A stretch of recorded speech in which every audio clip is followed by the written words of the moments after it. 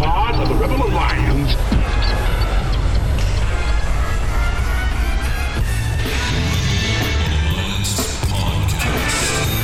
The idea of this podcast is simple: discipleship. We want to bring the gospel message about how to interact with your coworkers, your culture, your friends, everyone around you in a biblical way, which is, in essence, discipleship. What did Jesus do when he came to this earth? He took the devil's stuff. The Bible actually teaches that the world is becoming increasingly covered with the knowledge of the glory of God. That should change everything in the mind of a Christian. Instead of thinking about all the ways society is failing, we should think about all the ways society must be, as Psalm 110:1 tells us, put underneath the feet of Jesus in victory. The Rebel Alliance Podcast. We would be honored if you would join us. Welcome back to another Rebel podcast. As always, we have P. Nate and Pooty in the studio with Dave doing the tech stuff. He's the wizard. How you doing today, man? I'm doing great. It's good to feel like we haven't recorded for a while, so it's good to be back and good to get this going after a week off with our tribute last week. It was good. I agree. I feel like a lot has happened since the last time we actually sat in the studio together. We were just kind of going over what we wanted to talk about, and we're like, how are we going to get through all this stuff? There's tons. We've had an election. I was at General Assembly. We had Mike's funeral, which is big for us. There's been lots going on. It's been crazy. There's Trump's doing weird things at the border. Like things are going off. There's lots of stuff going on. So there's lots for us to talk about. So let's get into it. Let's just start by saying, if you are new joining the Rebels, you can find more about us at rebelalliancemedia.com. We'd love for you to interact with us there. Also check us out on Facebook. That's where we drop the videos that come on Fridays. And we just have some friends. We have some friends that we want to introduce you to. We're going to have some friends that are going to be doing some fun stuff with Rebels in the next couple of weeks. And we also want you to go over and listen to our friends over at the Awakening Reformation podcast. That's Erica and Grant Van Brimmer. And we want to give them a little bit of a plug because we're excited about doing some stuff with them in the near future as well. So get to know the Rebels, get to know our friends, and we'll keep helping to equip you to engage culture with a biblical worldview. Absolutely. So let's get started with the most important thing that's happened recently. Okay. Chris Pratt. Yeah. All right. So transition into Rebel news. Here we go. So, Rebel news. And you want to talk about your man crush. Man crush. He is actually a little bit. There's no denying that. His name is Chris with the P. Like his name, it's mine. It's so me. Close. It's basically so me. Close to Chris Poots. So Chris Pratt, MTV accepted a Generation Award and had a bit of a speech. He did 9 points to basically how to live your life, I guess would be the way to say it. Yep. It's caused a bit of a stir. We got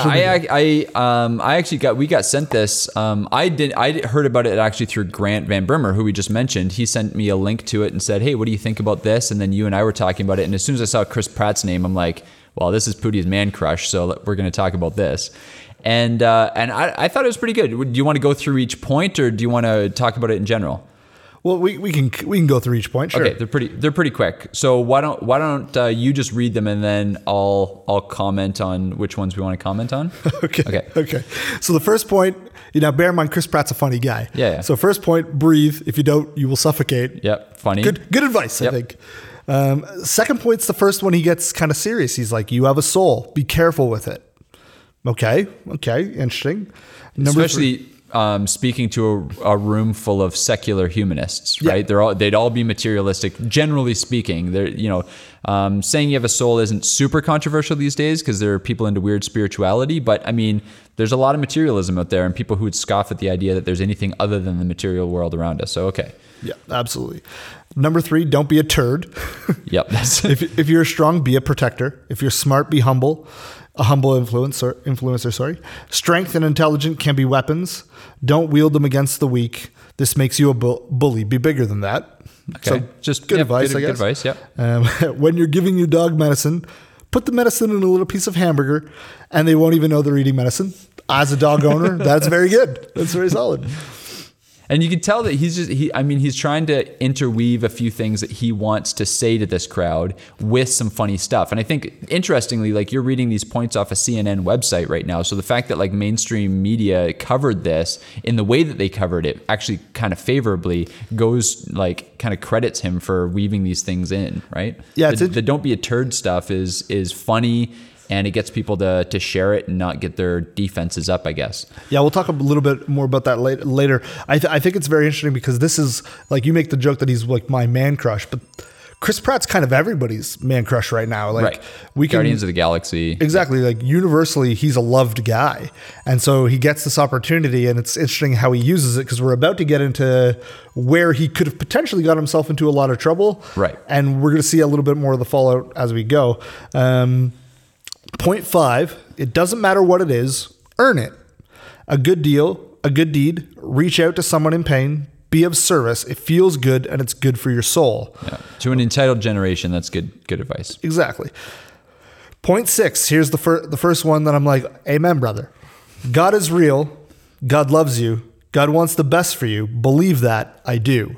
Yeah, so when I first heard this point, I thought, okay, like, good for you. God is real. That's a big point. I almost wish he had just left it there, or like, God is real. Believe that I do. The God loves you. God wants the best for you. You know, got my defenses up. Like, you know, so is he one of those cultural American Christians who's going to be next quoting Joel Osteen, right? So that kind of got me up. But where he goes with this is, you know, so he started there. Okay, fair enough. We'll give him that. We'll give him some grace. Yeah, exactly. If this was where he stopped, I'd have more of an issue, but he continues.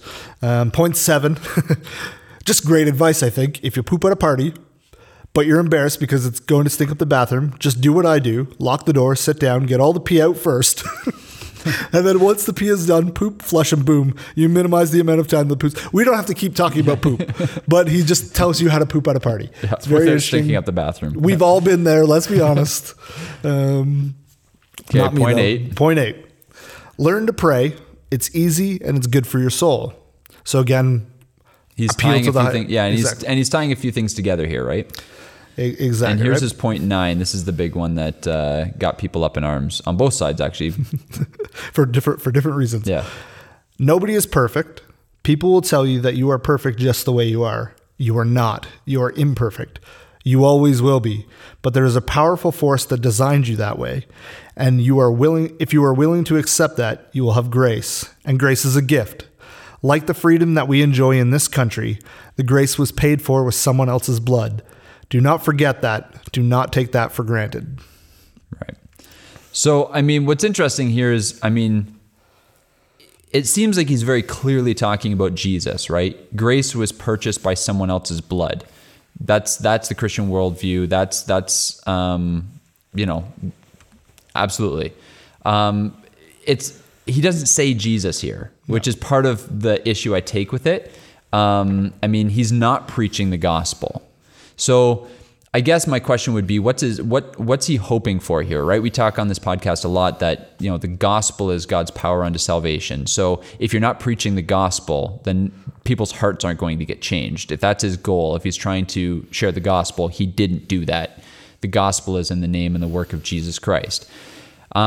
So part of me wants to say, like, oh man, you almost got there, but you wussed out, right? Like, that's part of what I'm thinking. But I mean, maybe if I'm trying to be gracious with him, like, maybe he's trying to be strategic. Maybe he knows this isn't going to get played on CNN the next day. This isn't going to get played on CBC the next day, because he shares the gospel. So maybe he's being strategic with it, and he's just giving you enough to think about. And if that's his strategy, then maybe I might differ with his strategy, but still good for him. Yeah, that's kind of how I took it too.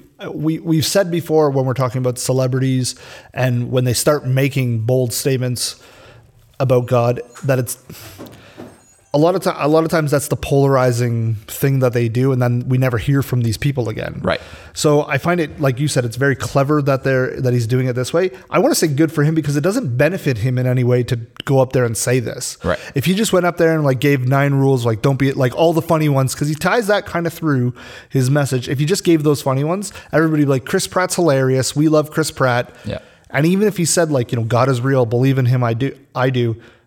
that would have been enough for people to be like, oh, okay, Chris Pratt believes in God, but that's okay because of all the other funny stuff. But he kind of pushed it to a point at the end, which makes me want to ask more questions. Yeah. And like you're saying, there's a strategicness to it that maybe he's not trying to proclaim the gospel to all of his fans there. He's trying to proclaim it to all the people who he works with. And now he gets those opportunities. He's still going to get cast in Jurassic Park and Guardians of the Galaxy, et cetera, et cetera.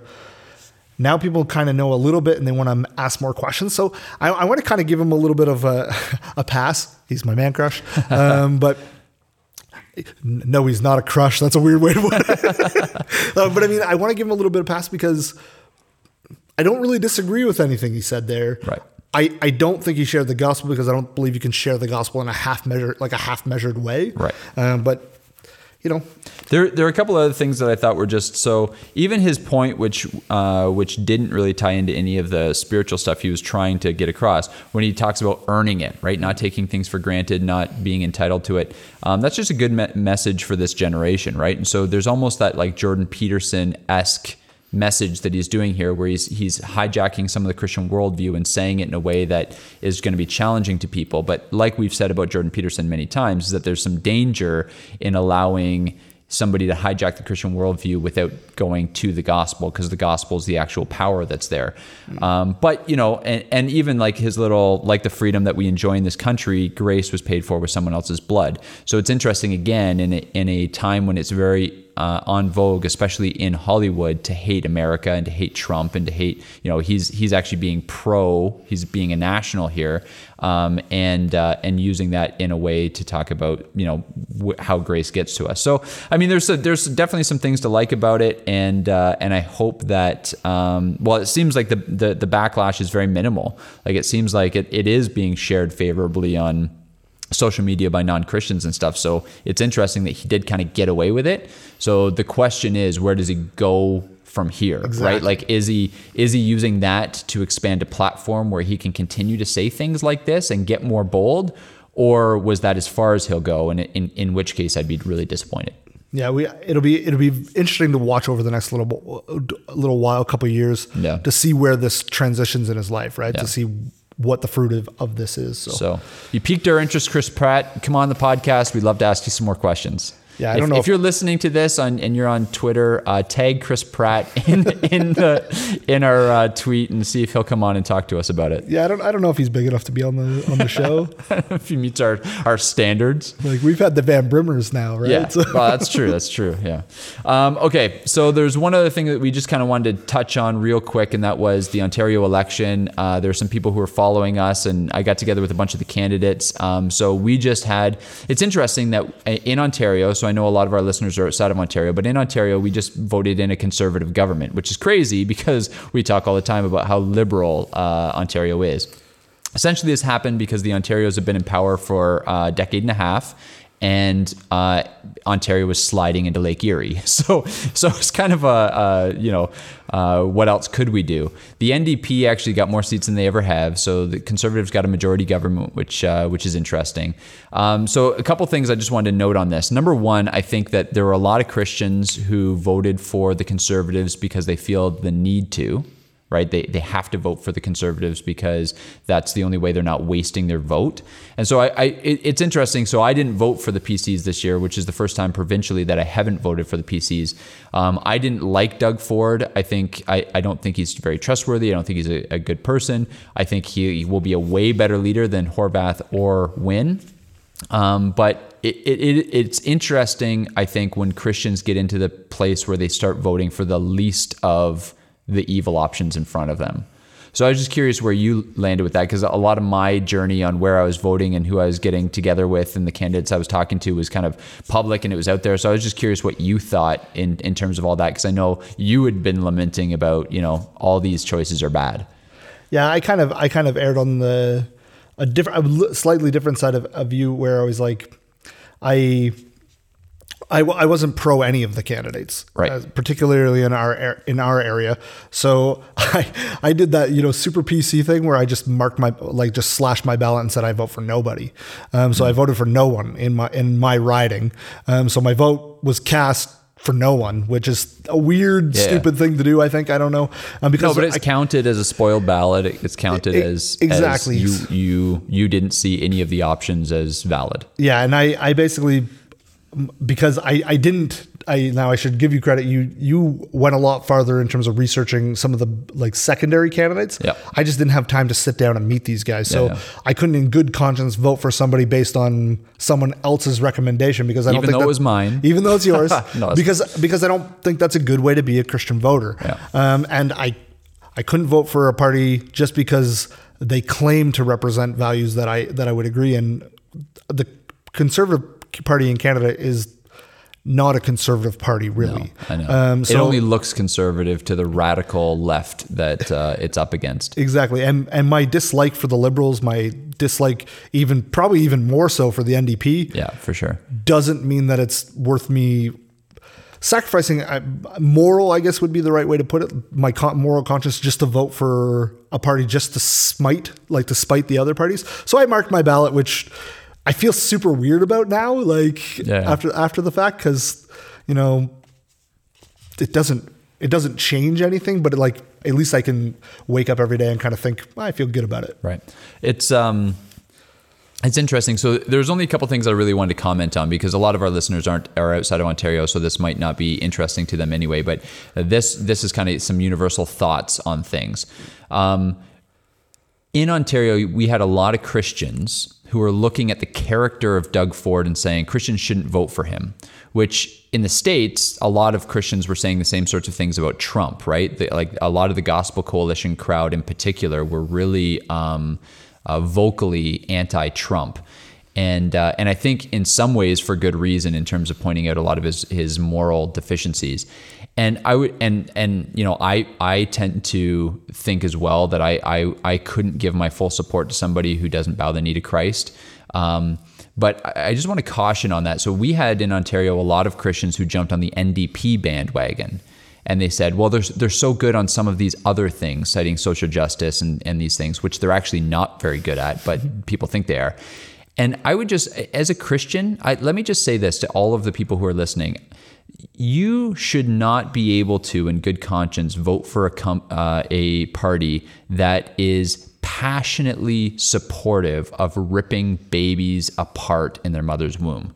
And I know Christians get accused of being one-issue voters all the time, but we would never accuse somebody in the 1940s in Germany who opposed the Nazi Party and saying, well, I get that whole thing that they don't like the Jews, but are you really going to be a one-issue voter? Right? Like we are in the midst of a Holocaust. Our children are dying at a clip of, several, 1.4 million a year in North America being dismembered in the mother's womb. So we are at a time in history when that issue is worth being a single issue voter on. So that's one thing I would just say is as a Christian, you can't look at all these other things and say, oh, but I like all the other things that they're doing. They are supporting murdering babies. The other thing I would just say is for Canadians who are supporting the Conservatives, and this would be the same for Americans who are supporting the Republicans in some ways. We had Stephen Harper in power. He was our prime minister, and he did absolutely nothing. Canada still has 0 abortion laws on the books. 0. He had time in power and he did nothing. I don't care if you say you're a Christian. I don't care what you say about being a conservative and being a social conservative and being pro-life and being and upholding traditional marriage. If you do nothing for that when you're given the opportunity, then shame on you.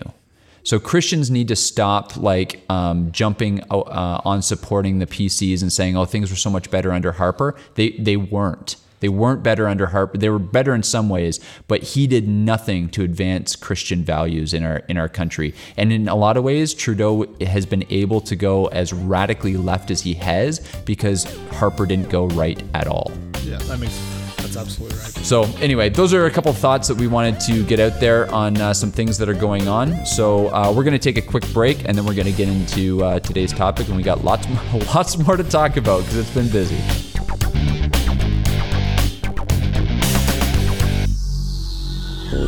Are you afraid to open the last book of your Bible? Do you think you need special revelation to understand the book of Revelation? Are you scared you'll get left behind trying to understand all that symbolism? Are you afraid your brain might rupture trying to figure out when the rapture will happen? Relax. We've got good news for you.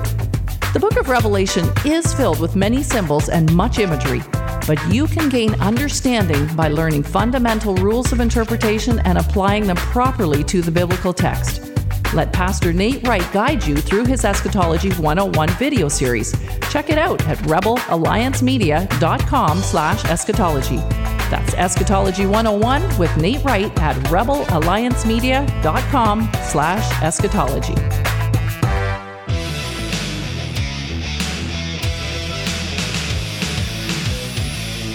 Welcome back. So, as we said on the outset of this episode, there's tons of things to talk about this week. Today we're going to be talking about blasphemy laws. And all that is the idea of every culture and every society kind of holds up one ideal that they put above kind of everything else. Yeah. And you have to bow the knee to that idea to be able to do anything else in the society. It's interesting that we plan to talk about this with some of the things that have come out in Canadian politics recently, which is a ruling from a Christian university in BC, Trinity Western. Yeah, a ruling from the Supreme Court basically, which shuts down their right to have a law school because the law school students wouldn't be able to sign the covenant, I guess would be the right way to put it. Yeah, so this Christian law school had a covenant, like a code of conduct. And I mean, as a minister, we have a code of conduct in the Christian Missionary Alliance so that if I am acting in a way that doesn't reflect the Christian values that our assembly upholds, then I can have my pastoral credentials taken away, right? And so similarly, universities are accredited, right? So this is a law school that's accredited so that if you go to another school or you go into the workplace, you have a diploma from a place that's accredited. This is so that you can't go to like Chris Poots Garage University and get a diploma that's going to get you a law degree. But you should be able to. And so they yanked the credentials from these Christian law schools because these Christian law schools had a code of conduct that essentially said it had the students enrolled there and the faculty. The covenant prohibits having sex in any way except in the context of monogamous heterosexual marriage. So basically what it's doing is it's telling its Christian students going to a Christian law school that they have to act like Christians sexually. And that's not the only thing on the code of conduct. There's also just basically act like a Christian, right? So it's holding you, and we have one of these at our church. We have a membership covenant form, and it defines certain sins. And when you come into membership at our church, you sign this covenant saying, you know, I submit myself to the discipline and the leadership of the church. And should I ever sin in these ways? And it talks about homosexuality. It talks about adultery. It talks about all kinds of different things that then they're submitting themselves to discipline. So this isn't uncommon in the church world, and it's not uncommon even in there are businesses, secular businesses that have codes of conduct, right? It would have everything from dress code to do they allow, you know, inter-office relationships and all those kinds of things, right? Yeah, it's not new. Yeah, we all have to sign things like this. But because this covenant in these law schools have a prohibition against homosexual sex. So basically, the LGBT activists sued them. They lost. They went up to the Supreme Court, and the Supreme Court essentially ruled 7-2 in favor of in favor of refusing accreditation to Trinity Western. So the Christian law school lost. And essentially what this is the Supreme Court has now ruled that the students and faculty enrolled there have a right to sodomize and to be sodomized. And those rights are higher than the rights of freedom of religion, freedom of speech, freedom of private property, all that kind of stuff, because these are privately owned universities. Yeah, basically, to put it sort of in layman's terms, it means that the sexual identity trumps religious freedom. Right. So it matters more what you think about your sexual identity than it does about what you believe. Right. They like those things no longer can combat. One is above the other. And that's a Supreme Court ruling. That's a very scary thing absolutely. It sets in a North precedent. America. Yeah. Exactly. So now the question is, what universities are they coming after next? Right. This makes Christian education much harder. This makes Christian university much harder. And the truth is, like I said, we have a membership covenant form at our church. How long before they start coming after those? Right. So it's a scary ruling. It's an interesting ruling. But what we wanted to say is that it's interesting. This wasn't a surprise to me. I don't know if you were surprised by this ruling. We were kind of talking about this earlier. No, I wasn't really surprised by the ruling. When the truth is, in the Western world, we are kind of ruled by whoever our political leader is. Yeah. And even the Supreme Courts, they're going to take cues from that person. But it doesn't shock me just on a human level, because I don't expect these people to live to our standard because they're not regenerate people. Right. So I don't know about the 2 who voted against it, but 7 clearly aren't, because this is, so I'm not shocked when we hear these things go down, because I expect these kind of things to happen. Right. So So this kind of leads into our topic a little bit. And the topic we want to talk about is blasphemy laws, because when we talked a couple of weeks ago with the guys from Cross Politic on what Trudeau was doing, and just an update, something that happened here in Canada is that Justin Trudeau denied federal funding for summer for students. This is a summer grants job program that's been going on in Canada for a decade and a half. And he denied that grant money to religious organizations that were using it to hire summer interns. The reason he denied it is because religious institutions everybody who wanted to apply had to check a box that said that they agreed with Justin Trudeau on the upholding the rights of women to have reproductive rights, which essentially means abortion. So it's interesting. So essentially what he was saying there is, if you want your federal government to help in any way, shape, or form, you can be any organization you want, but thou shall not speak blasphemy against this topic of abortion. So abortion became Trudeau's blasphemy law. Again, here you have a ruling where, hey, we believe in religious freedom, we believe in freedom of speech, we believe in private property and right of association, but thou shall not speak against homosexual marriage. So that's the blasphemy law. So it's just interesting that we're living in this time when people want to concede rights to everybody as long as those rights don't conflict with their highest ideal.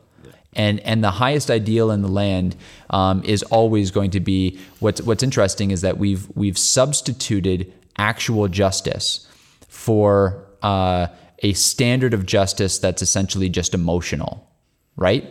So what we've done is, the reason we can't speak against the LGBT community, the reason we can't have a covenant that restricts sodomy, is because gay people will be offended, they'll have their feelings hurt, they will be excluded from this university. And so it's an emotional appeal. And even if you read the literature from the Supreme Courts, that's essentially what they're saying. They say we recognize freedom of religion, we recognize freedom of speech, but, and then it talks about the marginalization, and it talks about essentially the feelings, the emotion of it for those who are excluded. It's a really scary thing when emotion becomes the standard of justice.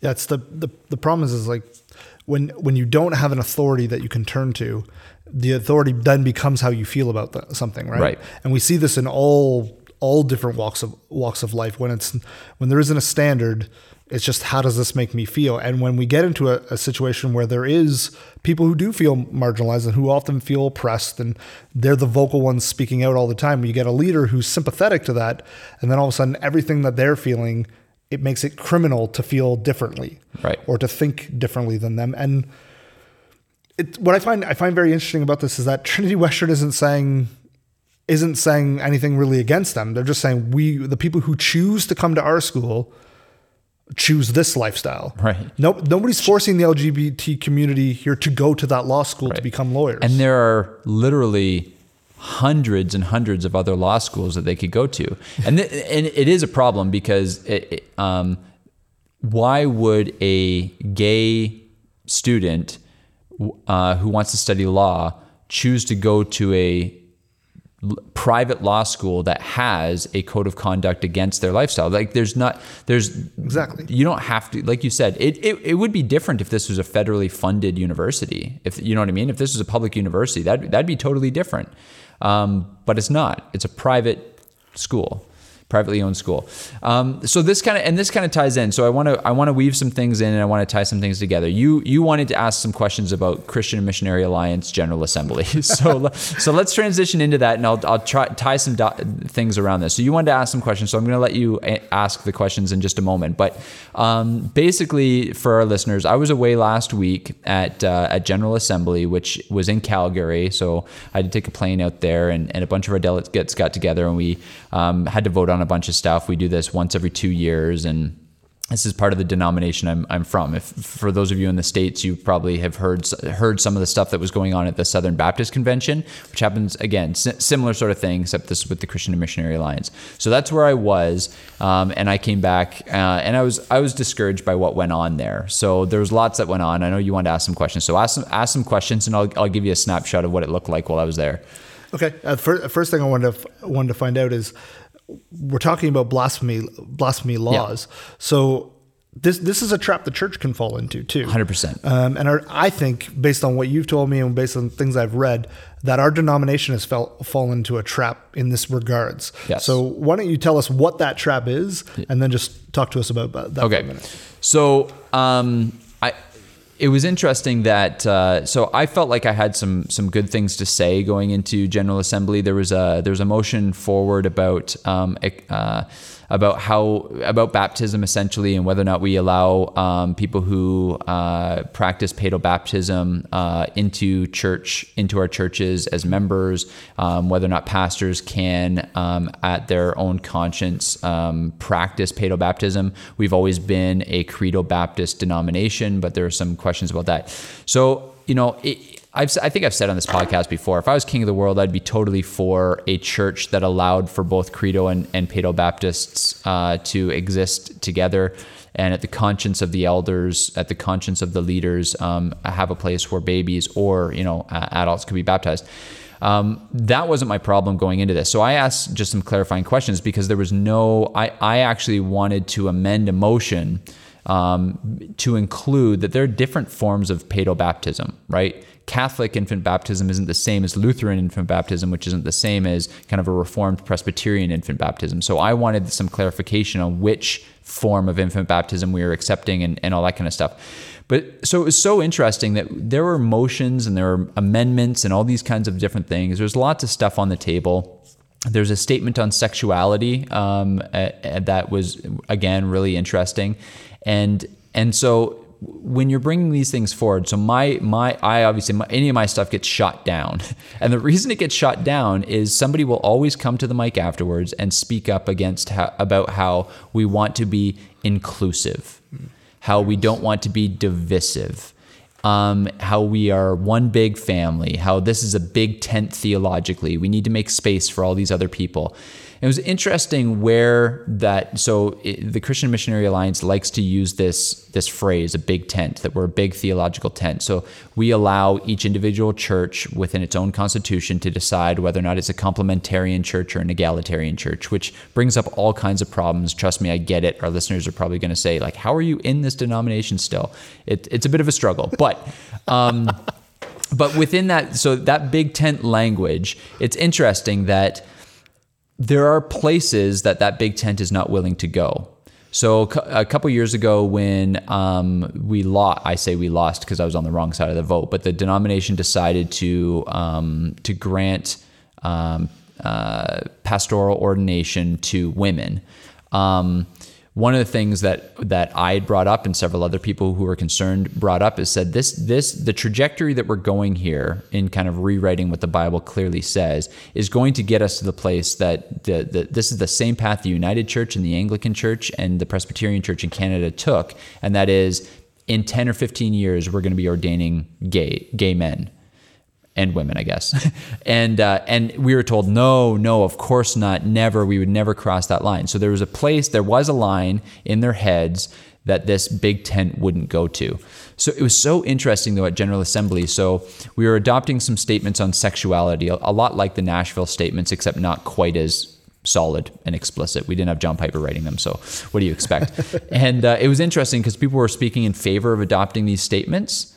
And then one guy gets up and is essentially saying, like, I have transgender and gay people in my community, in my church community, and I don't want to exclude them. I've seen the fruit that their life is born. I don't want to be able to tell them that we're now adopting into our constitution something that would limit their ability to serve in my church. And it played on our emotions. And the General Assembly changed. And then from that moment, so now all the statements didn't get adopted. Some got tabled because of this guy's emotional appeal. And what was his appeal to? It was an emotional appeal. So again, emotion is the standard of justice. And it was a plea for unity, right? I don't want to kick people out of my church. Like, there isn't a place, I think he used the phrase, there isn't a place for my church in a denomination that adopts these statements.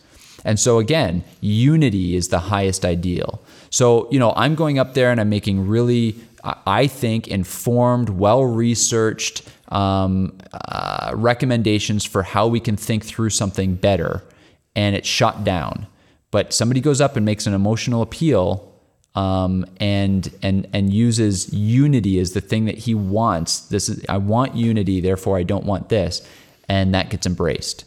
And one's heresy and the other, I think, is actually orthodoxy. So it's just interesting that emotion is the standard of justice and unity is the blasphemy law. Thou shalt not speak against unity. Say whatever you want, but thou shalt not speak against unity. Yeah, and you saw this. We see this sometimes in our churches when it's like we sacrifice truth. We sacrifice saying what the Word of God says, which we would say we think is the standard of how we live, with the idea of being inclusive, being a unified body, letting everybody else in.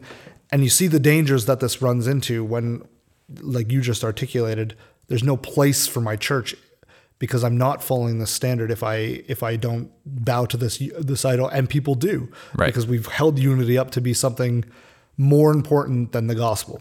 That's right. And that's not good. No, it's not. What were some other the big takeaways from General Assembly this year? So we have a guy who's leading our denomination who I have a lot of respect for in terms of I think he's genuine. I think he loves Jesus. He's a super nice guy. But I would say theology is not his main focus, I guess would be a way of saying it. He's a really charismatic guy, right? So I'm concerned about the charismatic direction of the denomination for sure. But again, it's interesting. So, he said some things that were right on. He's talking about we need revival. Well, I agree. If we're defining revival as, the outpour, like the sovereign work of God, the outpouring of His Holy Spirit, we need that. Like, we've just talked about some of the laws and some of the horrible things going on in our nation. Absolutely, we need that. But there's a difference. There's a great book by Ian Murray, right? Revival and Revivalism. And there's a difference here. Revival is the sovereign work of God. Revivalism is the attempts by man to force God's hand to pour out His Spirit. And that's some of, I guess, what I saw. I saw, so this guy is preaching. And I don't say if you can call it that. I don't mean that like disrespectfully. I just literally mean he's not preaching from the Word of God. He's kind of going up and giving more of a TED talk. Yeah, talk. And so he talks about how there are secret sins in the lives of some of our pastors. Okay, here we go, right? Jonathan Edwards talks about how what always precedes revival is repentance. So I'm like, okay, this is great. But he doesn't he never uses the word repentance, and he talks about those secret sins, and his solution to the secret sins that our pastors have going on in their own lives is to go deeper with the Holy Spirit, which is just a vague, charismatic platitude. He said some things that just drove me nuts too. He's like, all of our pastors, I just sense that you are only waist deep in the Holy Spirit. And which is like, first of all, what does that even mean, right? The Bible doesn't give us a category for half having the Spirit or being like, we are sealed with the Spirit. We receive the Spirit upon conversion. But no, there's no analogy in Scripture that talks about having half of the Spirit or being half in. But this is you'll appreciate this because you know that this is a pet peeve of mine. So he's just like, but the thing about being half in, he's like, the bad thing about being half in is you're only half in. He's like, the good thing about being half in is you are literally one step away from being in over your head. And that's literally how he says it, and it gets all these amen responses. And I'm just like, first of all, I hate it when people use the word literally to mean anything other than literally. Because if you are waist deep, you're not literally one step away from being in over your head. You're literally one step away from being up to your belly button. And then maybe 3 steps into being up to your nipples. And like maybe 10 steps away from being in over your head. Like what sandbar are you standing on where you're one step away when you're... So there's that. What's funny about that is that you can tell he listens to a lot of Hillsong because he instantly went to a water reference. He's just like, how can I make these people understand these soft, water bad pastors? Yeah. Water reference. Yeah. So there's things like that. And so the problem is, yes, we need revival. And yes, we need to get rid of the secret sins that are in our lives, but the Bible prescribes something for secret sin in our lives. It's called repentance. And actually, repentance often precedes an outworking of God's Spirit. So tell me to repent and tell me to have faith. That's what the Bible says. Don't tell me to go deeper with the Holy Spirit, which is actually just a vague way of not saying anything at all. Like, what does that mean, right? What does that look like? So I struggle there, but again, even as I'm bringing up some of these concerns, thou shalt not speak disunity, right? This is our leader. This is our guy. So, we need to be all in support of him. And I mean, these are concerns, and you can't bring up your concerns because number one, notice that his appeal to how he wants the denomination to move forward together is an emotional one. You're only in halfway. If we would only all be in fully in over our heads, out of control, he kept saying things like that, which is actually not what the Bible says. The Bible says God is a God of order, not of disorder, right? Self-control is one of the fruits of the Spirit. How is it that the Holy Spirit is I'm going to go deeper with the Holy Spirit and lose self-control? That's actually not, because self-control is one of the fruits of the Spirit. So there's all kinds of problems with that. It's bringing me back to some of my Pentecostal heydays that actually made me leave the Pentecostal church. So there's a lot of things to be concerned about, but ultimately, again, where we're tying these things together is the ultimate standard is emotional. The standard for justice is emotional. The ultimate standard is emotional, and thou shalt not speak against unity. Yeah, it ties it back to the blasphemy law. There is unity, right? And then that's exactly right. So being unified is more important than being godly or being truthful, right? And being orthodox, if you want to use that word, right? Yeah. And Martin Luther said, peace where possible, but truth at all costs. And I feel like we've changed that to truth where possible, but unity at all costs. Yeah. And that's a really dangerous place to be. Yeah, it's very dangerous, and it's not a new thing either. Like if you read back through church history, there were people saying this in the 300s when Augustus was saying different things. There was people saying this during the Reformation when Martin Luther was speaking out against these things. There were people saying, one big tent, let's all be together so that we don't risk people happening. And what happened is the faithful got put to death, and the unfaithful, well, they're still unified. You know what I mean? That's great. Well, and so, and this is where I want to tie all this together, is we are living in a culture that is trying to say tolerance above everything else, right? Unity above everything else, like emotion above everything else. And all those things work together. Those aren't 3 different things, right? What they're trying to do is everybody is accepted and everybody is fine and everybody is good. And the one thing you can't do, you can worship whoever you want, you can meet wherever you want, you can say whatever you want, but as long as what you say and what you believe doesn't influence somebody else, right? That's the problem. And so if that's the culture that we live in, where the highest ideal is an emotional appeal to tolerance, to unity, really, right? And this is what Trudeau said when he went down to New York to preach to all the graduates at New York University. Is he said, go and find people who are different than you, believe differently than you, and embrace them and do life with them, and that whole thing. It's all about all of us coming together despite our differences. Now, don't get me wrong. The kingdom of God is full of diversity, every tongue, every tribe, but we come in and we don't bring our culture with us into the kingdom of God. We bring our ethnicities, we bring our backgrounds, all that kind of stuff, but we don't bring our culture. The kingdom of God sets its own culture, and it's a culture that's built on the finished work of Jesus and the Bible. And the Bible is truth. And even if we're talking about wanting the Spirit and to go deeper in the Spirit is described as the Spirit of truth that leads us to truth. So we don't have a gospel that will actually make any difference in our culture if our gospel within our churches looks the same as the gospel outside the churches. The blasphemy law is still unity, right? We just all want to come together. Can't we all just get along? Can't we all just accept one another? Well, a gospel that says that in the church has nothing to say to a culture outside the church that's saying the exact same thing, just in a slightly different way. So we need to get back to the inclusive and exclusive gospel of the Christian faith. And that is, it includes everybody because we've all sinned and all fallen short of the glory of God. But it is exclusive, meaning that there is only one way for those sinful people to be made right and to be brought back into relationship with God, and that is through the finished work of Jesus Christ. So that's where all of this ties together. We need to get back to a gospel that is first and foremost. The truth of the gospel needs to be paramount. The blasphemy law ought to be, thou shalt not blaspheme the name of God. That's actually the first commandment of the 10 Commandments. And the upholding of his gospel, because his gospel is the outworking of how is it that you love the Lord your God with all your heart, soul, mind, and strength? It's by having your heart regenerated. And how do you have your heart regenerated? By the hearing and the believing of the gospel.